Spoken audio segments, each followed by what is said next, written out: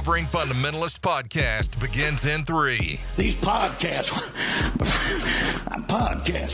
that sounds like a convention of beans or peas to me. Podcast. Listen, and these recovering fundamentalists, they don't know the Bible either. What are the fundamentals? Inerrancy, virgin birth of Jesus Christ, Amen. Substitutionary atonement, Amen. bodily resurrection Amen. of Christ, and the authenticity of miracles. Hi, man. 2. I am not a recovering fundamentalist. They're everywhere. They're all over the internet. They want to be, what do they call it? Recovering from fundamentalism. They're everywhere. And I think to myself, well, you were just stupid to begin with. And if there's such a word, you're stupider now. We ain't recovering from nothing, good neighbor. We're reviving from the Holy Ghost.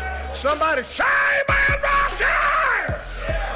Everybody wants to focus on recovering. Oh, you're recovering. Oh, you need help. You need therapy. You're recovering. Let's focus on fundamentalist. We're recovering fundamentalism back from people who have hijacked it. We are biblical. Family, we are the fundamentalists. Man.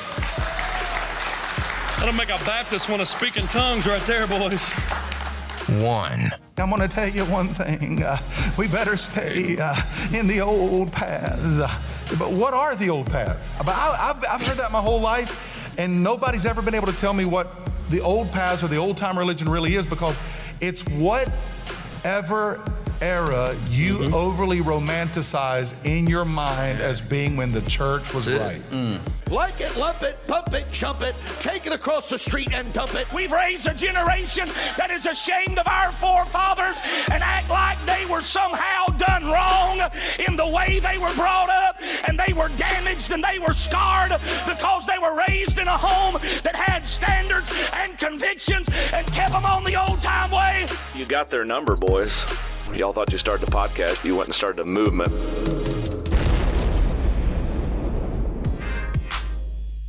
Thanks for joining us for the Recovering Fundamentalist podcast. Make sure to stay tuned at the end of the show to hear more about the RFP sponsors. Now, here's your host for the Recovering Fundamentalist podcast, Nathan Cravat, J.C. Groves, and Brian Edwards. Hey, everybody. Thanks for tuning in to the Recovering Fundamentalist podcast. We're your hosts, Brian, Nathan, JC. We got Tommy and Kyle back with us again this week for episode 152. 152. I left that off, and we're glad that you're here with us. Guys, we had a great conversation last week, and we want to pick right back up where we left off last week. And we talked about a lot of the issues that we're dealing with in our culture today. It's not just a teenager's problem. It's a cultural problem. It's this problem of mental health, struggling with suicidal thoughts, with suicide. There's so many messages that are coming at us all the time. It's hard to figure out what is truth. And that's what we talked about last week. And you guys were able to sit down and have a conversation with a acquaintance of mine, a friend of yours by the name of Eric Garner. And I'm interested, before we jump into that video, if y'all will just kind of talk about the cultural things that you're seeing right now that a lot of these students are dealing with mental health and suicidal thoughts, and kind of what's causing that. Yeah, well, I think there's a lot causing it, which is part of the problem. It's very difficult to say there's one thing causing it. There's a lot of different things, certainly, and there's data that backs up since the use of smartphones and social media, you can watch the curve, and then the suicide follows that. So, but even inside of that, there's a lot of different reasons for that. So there's not a great answer for necessarily what's causing it, but what we do know for sure is that students are struggling, and suicide's the number 2 cause of death for students right now, which that's so tragic.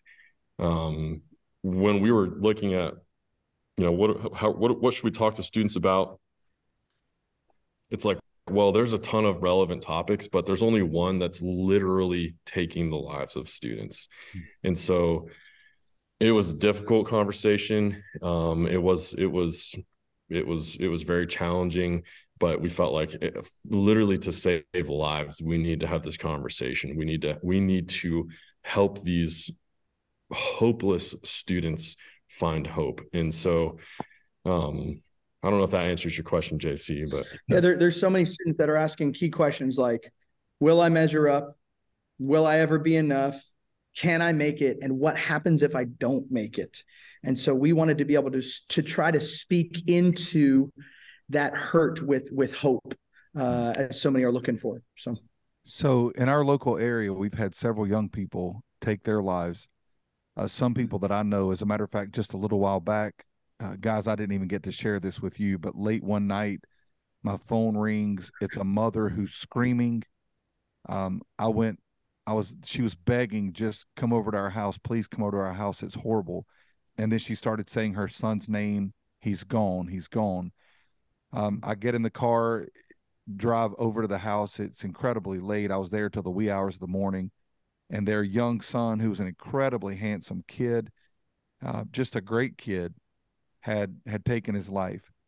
So how can parents be in tune with their children to know whether their suicidal conversations, their depression, their anxiety rises to the level of, okay, we've got to do more than just pray prayers with them, and we've got to do more than just point them to some verses. This is serious. A lot of the students that I talk to, they want to know that they have a place of safety to display who they are, even if it's ugly. And sometimes those of us in the church, sometimes really to our shame, those of us in leadership ministry positions haven't given our kids the allotment to be a little ugly sometimes and to not have it all together. And so there's sometimes, and I'm not going to say this in every situation, but there's some of these situations where the parents will say things like, I never knew this about them. Are we creating safe places where kids can ask questions or share hurts or share experiences or talk through things and not have to feel like I said it right or I had it all figured out. I remember, guys, one day I was driving my two daughters home from youth group, and I said, hey, girls, I'm so thankful for you and your willingness to let your dad be in ministry. And I just wonder, what's the hardest thing, or what's one of the hardest things? And my oldest, who's a little bit of a perfectionist, she said, I'm afraid that I'm going to do something that's going to bring you shame. Mm-hmm. And I said, sweetheart, you don't need to own that. Yeah. You don't need to own that. And if I can just be transparent a little bit, I had to reevaluate some different things that I was doing and that I was saying that created that false expectation in my daughter. Yeah. Mm-hmm. Guys, one of the surprising things about mental health and depression and suicide is that in the IFB cultures that we grew up in, a lot of times it's diminished. It's brushed off to the side. And I've literally heard people say, you don't need medicine, bless God. You just need to get your heart right, or you just pull yourself up by your bootstraps or whatever, drag yourself out of that pit. Well, that explains how little they understand about theology, because we live in an extremely broken, fallen, sin-cursed world, and it affects everybody differently. Satan's so smart and sin is so seductive that he can take one person and turn them incredibly confident, incredibly proud, incredibly arrogant, the life of the party animal, and he can get them to hell that way. He could take another person in the same experiences and turn them to emptiness and brokenness, depression, not to mention there are mental things, there are chemical things that play into this. We can break our arm, we can break our minds. It's part of the human physiology. So it was really frustrating growing up, and even hearing it today, people that just minimize it, or these clowns that get online and say things like, well, there's no such thing as autism. That's just demon possession. Give me a break. Like, it's time to have more intelligent conversation beyond that. biblical conversation, theological conversation. And I want to personally thank you. I've watched this video. You guys absolutely tackled this issue with courage, with passion, and in a gospel-centered way. So thank you. Nathan, thank you for what you just said. You know, I tell people all the time, your heart can get sick, your lungs can get sick, your kidneys can get sick. Your brain is an organ. It is a body organ. In the same way other organs get sick and diseased, your mind can get sick and diseased. You know, I really believe, Nathan, what God just led you to say gave legitimacy to a lot of people. And I'm grateful that I just heard you share that. Yeah. Don't be afraid to get help. I think that also, on the other hand, in our culture, going to see a counselor was below us. Like you just need to, you know, what you said, Nathan, verbatim, pick yourself up by the bootstraps and press on. And, you know, I mean, I was almost 40 before I sat down in a counselor's office and having a conversation with a guy. I was like, why didn't I do this years before? Just to be able to talk and to communicate. And the other side of that was being intentional with the people in my life. You know, Kyle, how you just said, you know, having that conversation with your daughter and changing some things. There are people in our life. I had a really good friend. He was our lead guitar player at church. We're whitewater rafting the Natahaley on Saturday, laughing harder than we've ever laughed. He took his life on Sunday. I never saw the signs, never knew that there was anything going on with that. And I said, how did I miss it? And what that's done for me is really just, it's put something in me to be more intentional, to ask more questions, deeper questions, to listen to the answers a lot more than just surface level. And I think sometimes, you know, growing up right now, I've got, you know, a 13-year-old, an 11-year-old, a 10-year-old, a 6, 504, 32. I got all these kids that are growing up. My son, 13 years old, and he's starting to get teenager and distancing. And I'm like, man, I want to make sure that I'm asking such good questions that isn't pushing him away, but drawing him in and just keeping my finger on the pulse, if you will, of that. And so, you know, I think sometimes it is scary, and it's okay to not know what to ask, but to just do it in a genuine heart. And I think sometimes it's better to ask a dumb question than no questions at all. And some of the parents that are listening are terrified to talk because they're like, well, what if they think that it's a stupid question? Well, I'd rather you have asked that and save your kid's life than not. One of the things about, go ahead. I was just going to say, one of the things Krissie talks about in the video is just being present, practicing presence. And I would say to parents, you don't have to know what to say, you know, literally just being present and sitting with your you know, child in that really just gives them, you just recognizing that they're struggling, that they're feeling the way that they feel, just will go so far.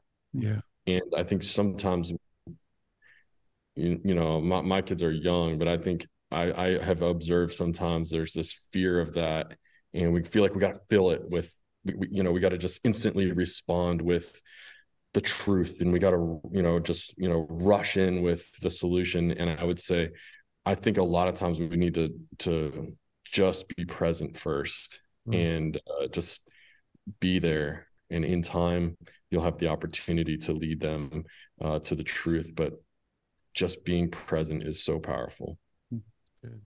So let's set this video up that we're getting ready to watch and listen to. Y'all recorded this, and this past summer, you showed this to thousands of students every week at Word of Life, Florida, New York, and then followed it up with a very intentional time of giving students an opportunity to respond. And the response was incredible. We were talking about that a little bit before we started recording, just who it was. There was no pattern of who was responding to this. Popular, jock, you know, book nerd, you name it, across the board, they were responding. Leaders. So set up the video that we're getting ready to listen to and to watch, and introduce us to Eric, his story, and this opportunity that y'all had. So this story kind of was started for me back summer 1999 when I met Eric on Word Life Island, and began a friendship with him. And then as I was getting my degree, I started to have more of a discipleship, mentorship, accountability relationship with him. He stepped into ministry. Eric grew up as a ministry kid.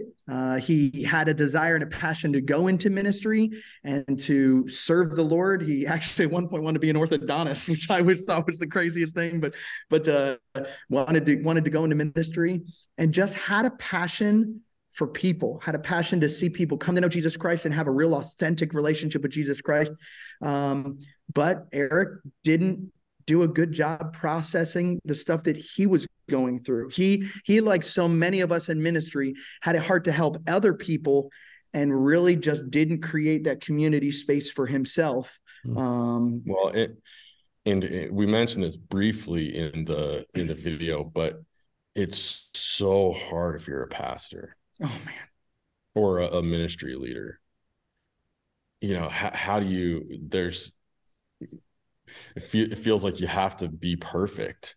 And I think that was, interestingly enough, and I'd mentioned this again in the video, but Eric, he had been going through a lot of stuff. And he called me almost exactly a month before he took his life. And he said, can you help me tell my story? Specifically, his heart was to help other people in ministry, because he had been through the ringer of, I'm called to ministry and I'm struggling, and there's just no space for me to struggle and serve God. Like he was just kind of cast out of that.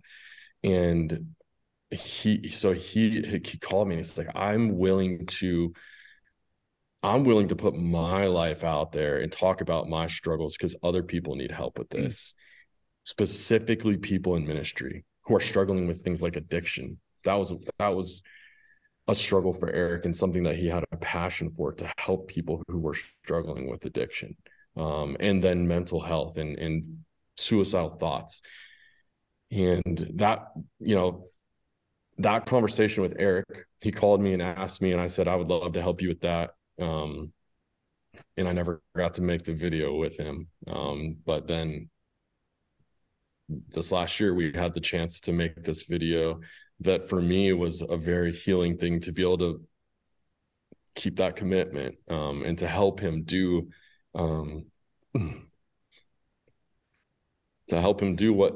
what he wanted to do, which was help people, use his story to help other people.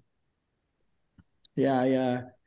I made a promise to his wife at his funeral that the heart of Eric, as it says in Hebrews, the blood of Abel still speaks. That the heart of Eric and the passion of Eric, to see people have safe places to go, I've got problems, I'm messed up, I don't have it all together, I'm angry, I'm frustrated, I need help, and I don't feel like I can call out to anybody. And so many of them, I believe there's even people listening to this right now, are in ministry, and you're playing the pretending game as if you have it all together, and it's only ruining the ministry in your life, and it's going to end up affecting your ministry to other people's lives. You don't have to have it all together. Yeah. And I made a promise to Krissie that day that I would do whatever I could to make sure that Eric's heart, Eric's passion, not his message, because Eric made sure his message was always Jesus. Yeah. And that was one thing I always appreciated about him, but that the message and the hope of Jesus would still speak. And so it was a joy. It was a hard couple of days. And I don't think we anticipated that we were going to have to get up every single week of the summer and essentially, preach afterwards. I remember on the flight there, I was like, why did we do this? I remember calling Tommy up before the first week and going, because our camp starts a week or two before his, and going, dude, I've thought about this. What do I say to these kids? I feel, and he was like, okay, let's talk about it. And it was a great, just kind of conversation to direct the hearts, and even just to talk to Krissie and to have her heartbeat. I actually one week she traveled down to Florida, and she and I together after the video got to Wow. Well, I don't know what it went guys. like in Florida, but Tommy, I can tell you, man, it was powerful. You honored your friend well, and you did a good job talking about the Jesus that he loved, and the students sitting in that pine pavilion, just to see the response and to hear the story. It came from a heart of love, and it really was portrayed as genuine to them to know that there's hope. And, and you may never know how many lives he saved by having his story shared through you guys. So you probably won't ever see the results of that on this side, but one day you will. Yeah. Well, and the video that you guys are going to show, both with the outro message and without the outro message, is available, and it's absolutely free for anybody to take and to share and to continue this message of hope. Where can they find that? On the Recovering Fundamentalist podcast. That's right, right there. Just edit us out and follow the video. I'm going to put it on YouTube as well. I'll be there. Okay. Well, let's jump into today's video. Tommy, Kyle, thanks for being on 2 weeks with us, guys. And we love y'all. Thanks for what you're doing. Keep pointing young people to Jesus. Thanks, guys. Thank you. Hi, my name's Kyle Gray. I'm the camp director for Word of Life The Coast down in Florida.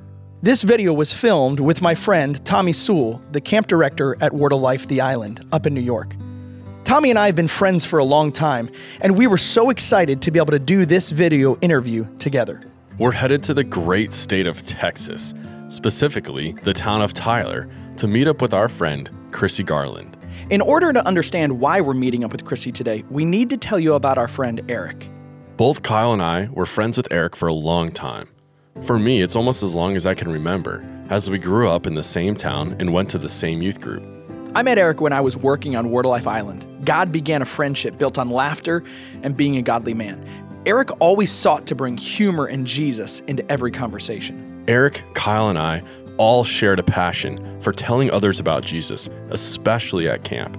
Eric served several summers working on the island and was a frequent speaker both at the island and the coast. Eric also spent many years serving in the local church in various pastoral roles throughout Texas. He was an amazing children's pastor and a gifted communicator of God's word to children. While attending seminary, Eric met and married Krissie, and God later blessed them with twins, Joah and Selah.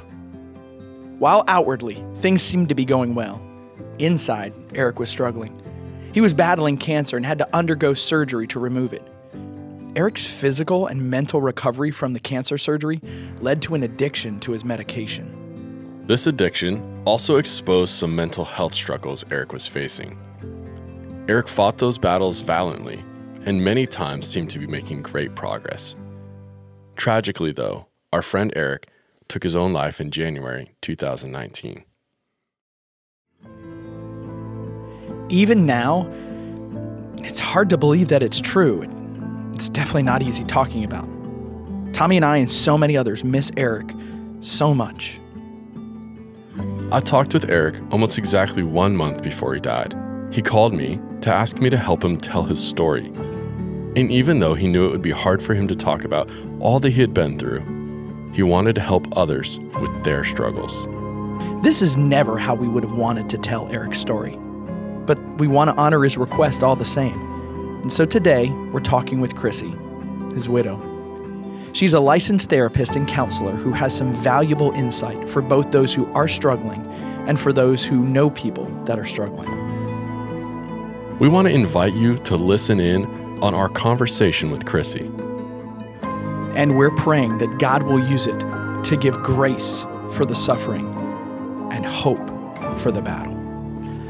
Krissie, as we remember Eric and remember some of our great memories of him in his life, and of course also his struggle with mental health, what are some things you think, thousands of high schoolers are going to be watching this video this summer at the coast, on the island, and what do you think some things are that we can learn from Eric's life, some things that would help these high schoolers? Yeah, I think the biggest thing is that Eric was in love with Jesus.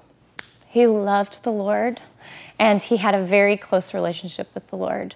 If you knew Eric, that was the number one most important thing in his life. And I think that is confusing to people because he did take his life, and people don't understand that. But the truth is that you can love the Lord, you can have this closer relationship with the Lord, but still struggle with things that he struggled with, like depression, anxiety, addiction, mental illness. And I think that was confusing for him too, but that's something that people need to know, is that you can have this close relationship with the Lord and still experience these struggles. So that would be the number one thing. I think the second thing is that he tried to be very open and honest about these things. And most people in ministry and Christians don't feel comfortable talking about things like, I'm depressed and I want to die some days because it gets so bad. But he tried to be open, and a lot of people accepted that and loved him through that, even when they didn't know exactly how to. But then there was a lot of people that turned their backs towards him and didn't know how to talk to him about it, didn't know how to accept it, and left him feeling ashamed of it. And that kind of pushed him back and made him not want to talk about it as much. But he kept trying to talk about it because he knew there were more people who struggled with it. A third thing is just he loved so big, and that's what you know from Eric, is he loved big. When I met Eric, he would take Tuesday nights and just go hang out with the homeless in downtown Fort Worth, Texas, because he loved them so much and he wanted them to know the love of Jesus. So that's another thing. I think the last thing would be to not give up. And I think if Eric were here, and I wish he were, that's what he would be telling people. Don't give up. Because God made you for a reason. God has you breathing for a reason. And his love is unconditional. And that means that his love is big enough for our problems, big enough for our heartaches of this world and our struggles. And as believers, we think like we can't struggle with these things because then we don't have faith. And that's just not true. That is not true. That's part of our broken world, and God's love covers that, and God's love wants to walk alongside of us in that. And we just have to fight for our life and fight to believe that our God is good and that he's bigger than these things that we're experiencing, and that we have hope. You used a couple phrases that I think really jump out, and again, maybe somebody watching this has felt some of that. You said the confusion. You talked about how sometimes that's confusing for other people to observe Eric and say, wait a second, you do love God, therefore you shouldn't go through these struggles. You talked about how that was confusing for people interacting with him, that caused them to create some distance. Why do you think, and I don't want to label the church, but in our contexts, we interact with people that in the church, it is that confusing thing. Why do you think that it is the way that it is? And what do you think that we could do to make it different or better? You know, this has been a question I've asked myself since seeing Eric struggle, since losing Eric to suicide, is that what was I missing? What are we missing as a body of believers that we think we have to hide in shame from these things? And I think for some reason from a young age, you know, we believe that we have to be perfect or we have to be close to perfect to say that we are close to God.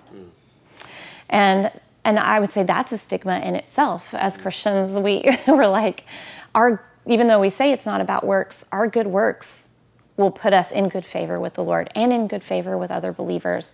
And so it pushes us to hide these things. And then we don't create that safe space to talk about it. So it becomes this stigma of, if we're struggling with these things, especially the bigger sins that we have believed about, depression, suicidal thoughts, things like that, addiction, if we believe in, if people know we struggle with these things, then they're going to judge us. So that stigma has been around for far too long in the church, when in actuality, if we really apply Scripture, not just read it, teach it to other people, but actually apply it to our life, then we see that everyone in Scripture had these struggles, and God met them there, and that's when God was intimate and kind and loving, and where we really truly saw the character of God. So it's that stigma that we have to break. I think also it's pride saying, I can fix it myself.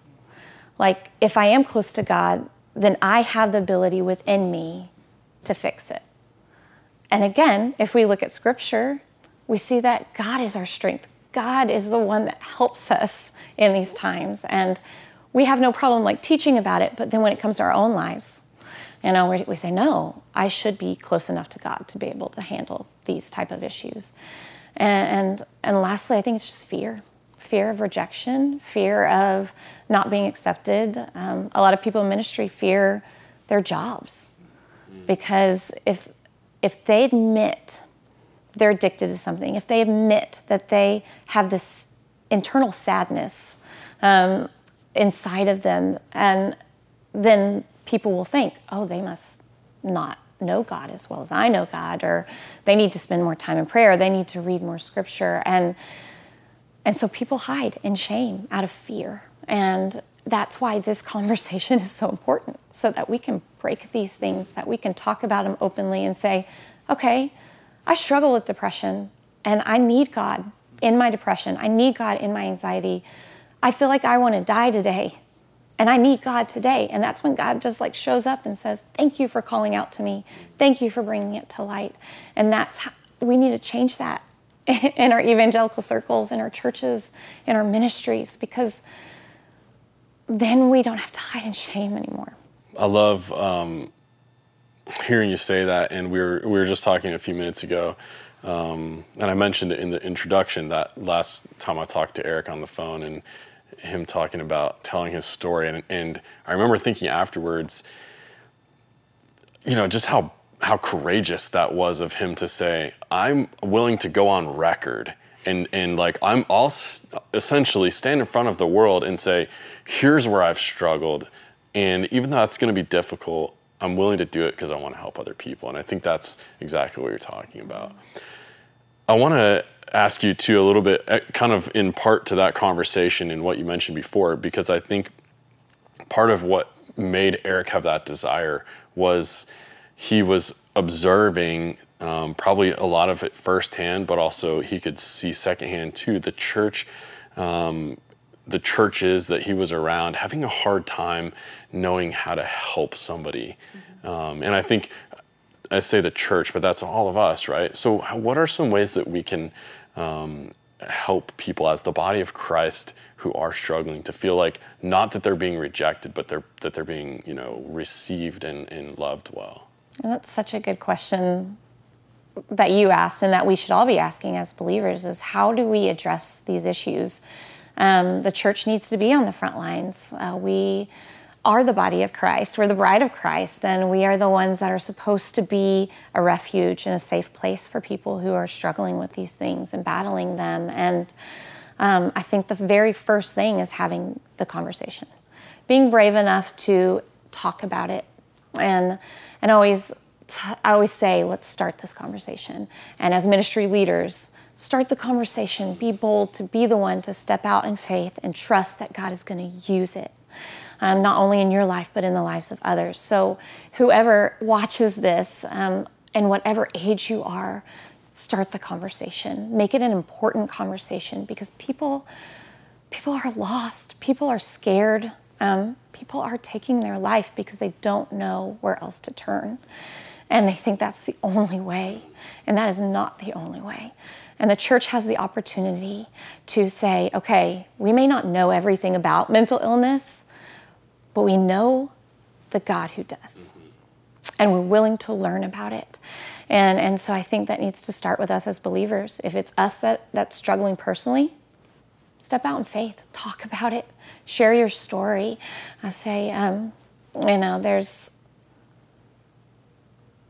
when we are vulnerable, we don't let shame identify us anymore. That's right. We actually embrace such an amazing character of God, and that is compassion and love, and saying, okay, yes, I'm a sinner. Yes, I struggle with these things, but God is big enough to take them and to heal it and to use our brokenness, our broken stories to bring about glory and power and healing into others' lives. So yes, the church needs to talk about it. Another thing I would say is the ministry of presence.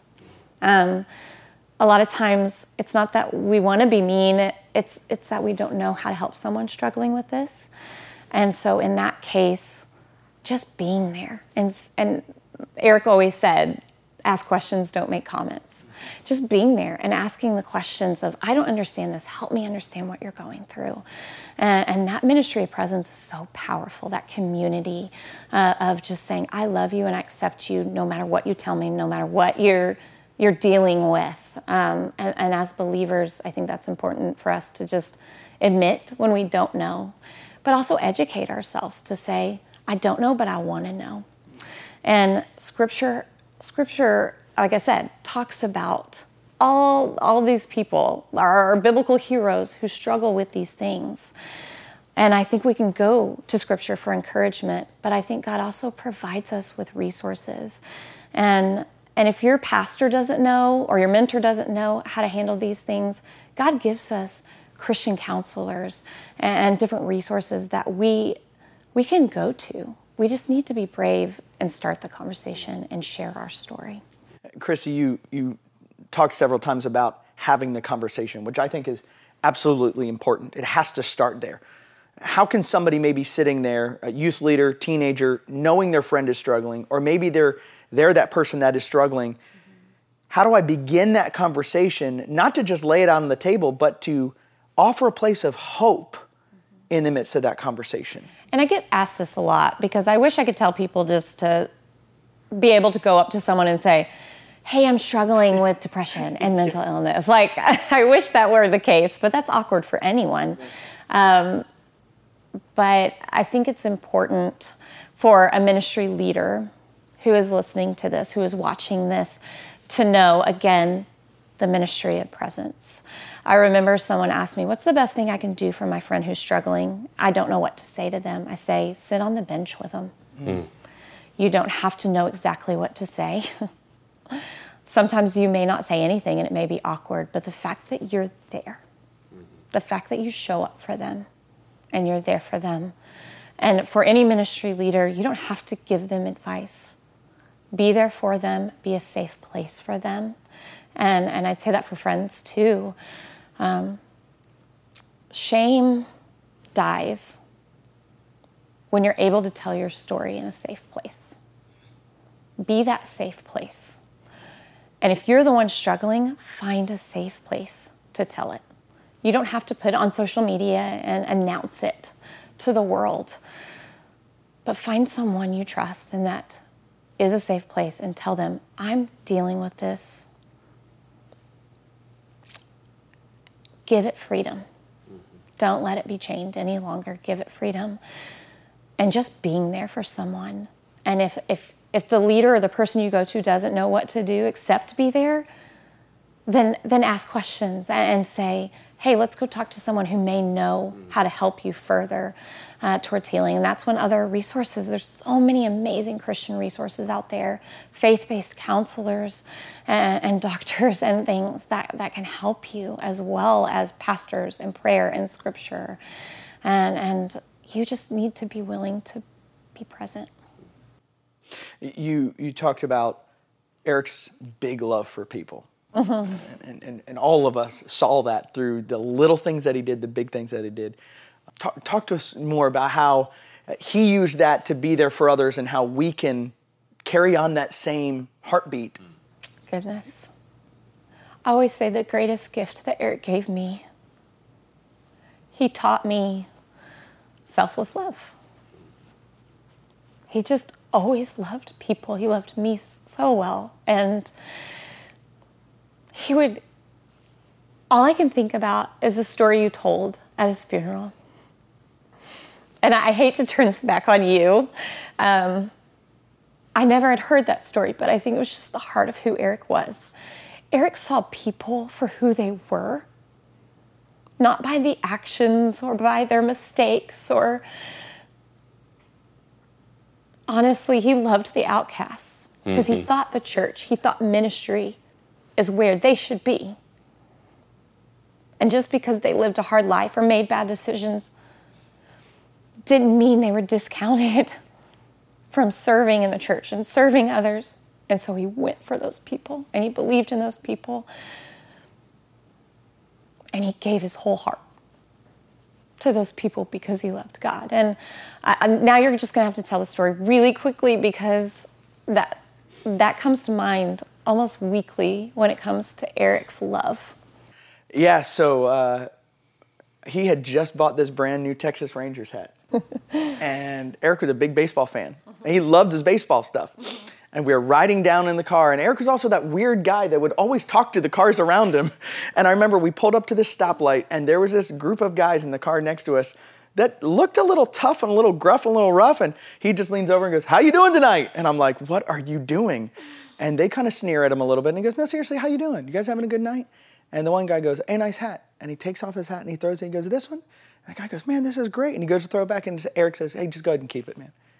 It's just a thing. It's just a thing, you know." Had he had that open door and had that light stayed red a little longer, I know Eric the next thing would have been said, "I don't live for things. I live for a person. I live for the relationship that Jesus gave," because that he used everything he could to turn those moments into a Jesus moment. Yes, yes. And some people may look at Eric and see someone, oh, he took his life. Oh, he was a pastor who took his life. Oh, he was someone who struggled with depression and addiction. But I see Eric as a human being just like you, just like me, who gave his entire life to loving Jesus, to wanting other people to love Jesus. And I know that he's with Jesus now. I know he's in heaven because even though he struggled with sin, he experienced consequences of sin, and he battled these things at such a deep level, he never doubted God's love for him. And God's love never changed for him. So God loved him just as much as when he was preaching the gospel from the stage as he was in his darkest time, stuck in depression and addiction, crying out to him. That's the same Eric, because God created him and loved him, and that's what people need to know. No matter where you are in life and what you're dealing with, God loves you and will fight for you and will fight for your healing, and it's not going to be wasted, and that's what this conversation is about. Krissie, as we finish up, I know there's statistically going to be a lot of students that watch this that struggle.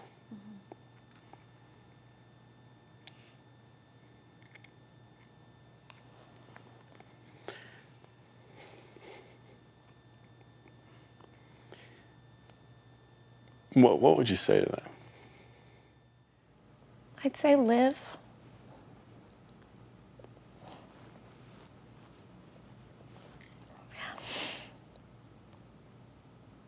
Live your life.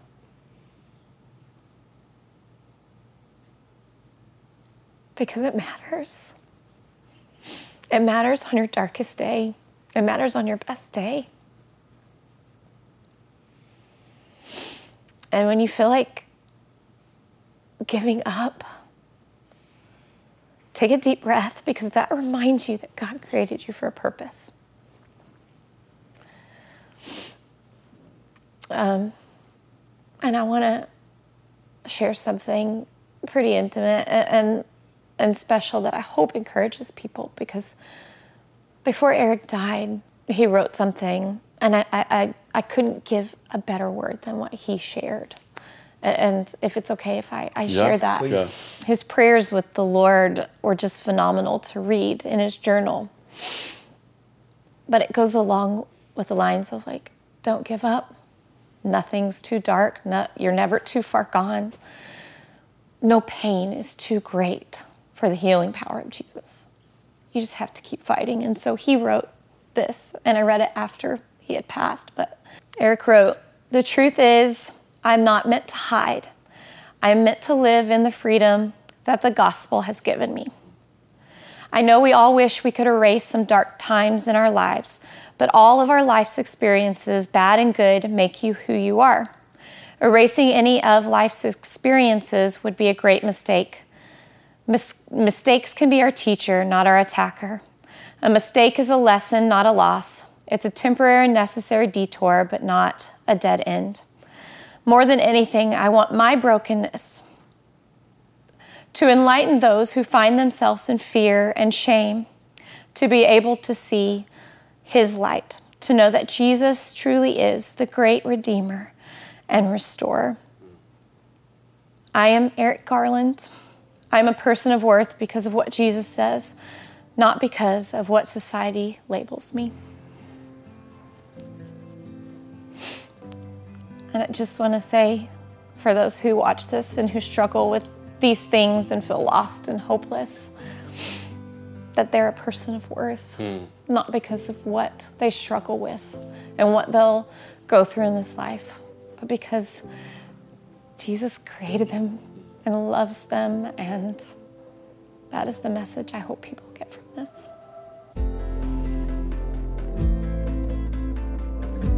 Times like this are tough, but they're good. I love talking about his life.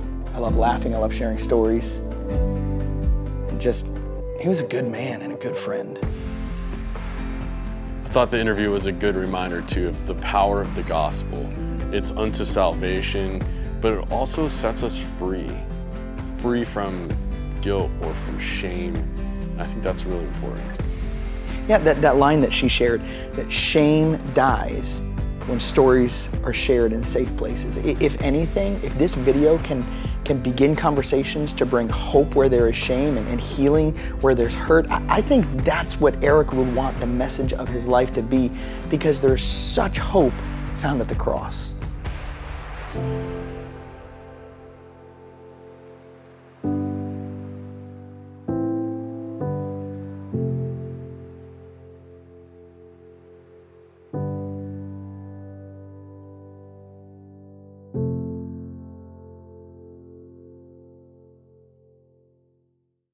Hey, thanks for joining us in the midst of this tough conversation about real things that are going on in many people's lives. Before we continue, I think there's some key truths that we need to talk about. Psalm 46, 1-3 says this: "God is our refuge and our strength, a very present help in trouble. Therefore we will not fear, though the earth should change, though the mountains slip into the heart of the sea, though its waters roar and foam, though the mountains quake at its swelling pride." God is there with us in the midst of every problem, in every pain, in every situation, with a promise of this: there is always hope and there is always help. Now let me say this: suicide is not the answer. It's not a solution, and it's not an answer. Substance abuse or taking things or doing things to yourself to dull or to numb the pain is not a good solution. It's not an answer. Cutting yourself and any other form of that is not an answer. It's not a good solution. Those things only continue to bring about more pain and more problems, both for yourself and for other people. But if you're struggling, can I tell you, you're not alone. There's a long list all throughout history of people who have dealt with anxiety, depression, mental issues, and the list goes on and on and on. So what do we do? What do we do with the story that is Eric's life? And how do we, as I believe we need to do, allow God's word to invade our hurt with hope? Well, a couple different things. First of all, there's nothing wrong with you. God, all throughout his word, talks about how personally he's involved in our creation and in creation itself. But Psalm 139 brings out a beautiful truth that you are fearfully and wonderfully made. God personally put you together, and God doesn't make trash, he makes treasures. God never makes mistakes, and so therefore you are not a mistake. Second of all, you're not alone. I know one of the greatest tactics of the enemy, of Satan, is to make you feel like you're the only person that struggles with this. You're the only person in your situation, and you're not. You are not alone. God himself promises he will never leave us nor forsake us. So even just based on that truth, you are not alone. Number 3, because of Jesus, there is always hope. Romans chapter 5 talks about how, yes, there are tribulations in this life, but tribulation, when we walk through it, it produces perseverance, and perseverance produces character, and character brings about hope. And because of Jesus and the Holy Spirit, we always have hope. Jesus said, in this life you will have trouble, you will have hardship, you will have pain, but take heart. I'm greater than all these things. I can give you peace through all these things. But like Jesus said in John, take heart, I have overcome the world. Jesus came to bring a hope into the brokenness of our lives. Jesus didn't come to take away all the pain in life. But Jesus came to bring us hope and to leave us the Holy Spirit so that, like we said in the video, that we may have grace for the suffering and hope in the midst of the trial. And I believe that we need to take these truths and remind ourselves of these things to allow hope to invade the hurts in life. I have a good friend of mine that says this: in times of feeling distant from God, the question is not one of proximity to, but awareness of.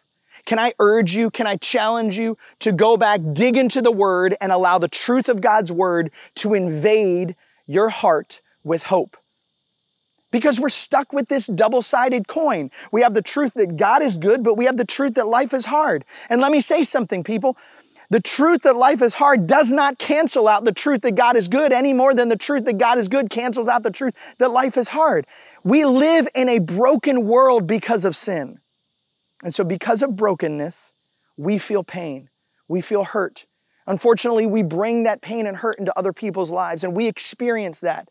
But no matter how much life's hurt comes at us, it will never cancel out the truth that God is good, and God wants to reach his goodness and his hope into whatever situation you're dealing with, whatever problem you're walking through, whatever storm is raging in your life. The truth, the beautiful truth that God is good, wants to meet you right where you are in the midst of your pain. Again, like he says in Deuteronomy, he will never leave us nor forsake us. Like he says in Proverbs, the name of the Lord is a strong tower, and we're called to run to it so that we might find safety. Don't run away from God in the midst of your hurt, run to him. Now, let me say this. If you are hurting, if right now you're sitting there and you're saying, Kyle, I'm dealing with hurt in my life, can I urge you, begin a conversation. Talk to somebody. Find somebody that you can talk to, not to just share your problems with, but I urge you to find somebody who is more mature in you in wisdom and in experience. I'm not saying don't talk to your friends, but I'm saying this. Find an older, more mature believer who's going to help you to invade that hurt with hope, that's going to take you to God's Word, that's going to listen to you and allow you maybe just to verbally share with them, maybe even verbally explode on them, but they're going to walk you through, they're going to meet you right in the midst of that pain. But they're more mature in experience and in wisdom. I want to urge you to go and find maybe a hope-based hotline, a biblical counselor, a biblical advisor, a trusted counselor that you can go to and talk through that has experience and knowledge in this specific area. I was talking to my friend Tommy Sewall, the other guy in this video, and when we were preparing for this message series, he said this. He said, Kyle, if I'm looking for God to take away all the problems and all the frustration and all the hurt, I'm looking for the wrong thing, and I'm only going to end up disappointed and frustrated. But if I'm looking for God to give me hope and joy in the midst of my pain, then I can trust his hand no matter what comes my way. And students, I want to encourage you. When pain comes at you, face the fact that this is a reality of life. But this doesn't have to be the reality that you live in. And you can get hope in the midst of that hurt. You can get help in the midst of that pain. And so I want to urge you, seek the scriptures, but seek counsel. Find somebody that you can talk to, again, that is older and wiser in you in maturity and in experience. Because we can cling to the beautiful truth that heaven is certain. Praise God that one day we won't have to deal with all this hurt and all this pain. Praise God that one day He will make all things right. And so I believe with all of my heart that Scripture positively tells us that if God is big enough and strong enough and good enough to bring us hope one day, then God is big enough and strong enough and good enough to bring us hope today. I believe with all my heart, student, leader, whoever is listening to this and watching this, God wants to bring you joy and peace while you're even still struggling. It's a hard concept sometimes to embrace, but I believe with all my heart, we see characters throughout the Word of God that went through hard things and somehow they had joy. That's not just for the super soldier Christian. I believe that's for anybody who has a personal relationship with Jesus Christ. And when you have that personal relationship with Jesus Christ, hope in heaven is not just certain one day. I believe we can live in the reality and the goodness of it today. Does that mean everything's going to go away and you're not going to have any problems? Not at all. Does that mean you're not going to have any pain? Obviously not. But just like Paul, you can praise in the midst of the prison. You can have joy in the midst of the hardship. You can have trust in the midst of the storm. But praise God, we can cling to the truth that this too will pass, and this life is not what it's all about. And one day, because of the hope that is Jesus, we can have the hope that is heaven. So what do we do with all of this? Well, I believe we're called to live accordingly. We cannot allow the enemy to take that one moment and have us live our whole life experience based on that. We can't allow him to take our past, to slow our present, and to stall our future. We have to allow the truth of God's word to invade our hurt with hope. Knowing the truths that God is good, that we're not alone, that there's nothing wrong with us. Yes, we live in a broken world, but God is good and heaven is certain, and we can have hope today. You see, I believe, like Romans 8 says, that nothing can separate you from the love of God which is in Christ Jesus. And so live in that hope. Walk in that hope. Now let me say this. If you're sitting there right now and you're saying, Kyle, I'm not struggling. Either I'm not struggling right now or I really typically don't struggle with this. How can I help my friend? Can I urge you? Give them a safe place to start a conversation. Like Krissie said, shame dies when stories are shared in safe places. Give them a safe place to share. Urge them to invade their hurt with the hope of Scripture. Urge them and encourage them to find a faith-based resource, a counselor, things that can help them process through the pain of what they're going through to get that help. I hope your church has a plan, and maybe your church does have a plan or doesn't have a plan, but I would encourage the leadership to get together and say, hey, let's review our plan and make sure that it is the best that we can and that people know about it so that they can get hope. But it's so important for you to sometimes just sit there. Maybe not share answers or share your experience, but just listen and pray with them and hear them out. Again, you should know about those hope hotlines. You should know about those help resources so that you can share with them as well. Krissie ended her time with us sharing a beautiful saying of Eric, and I would love to end our time sharing something that my dear friend said. He said this, there's nothing wrong with you, and there's nothing that will change God's love for you. We're all broken.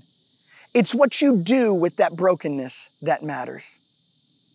Listen, we're praying for you. I'm praying for you as one broken person, praying for other broken people. Let's join together and allow God to display His hope through us, whether we're hurting or we're not hurting. Let's invade this broken world with the truth of the love that is Jesus Christ. Thank you so much.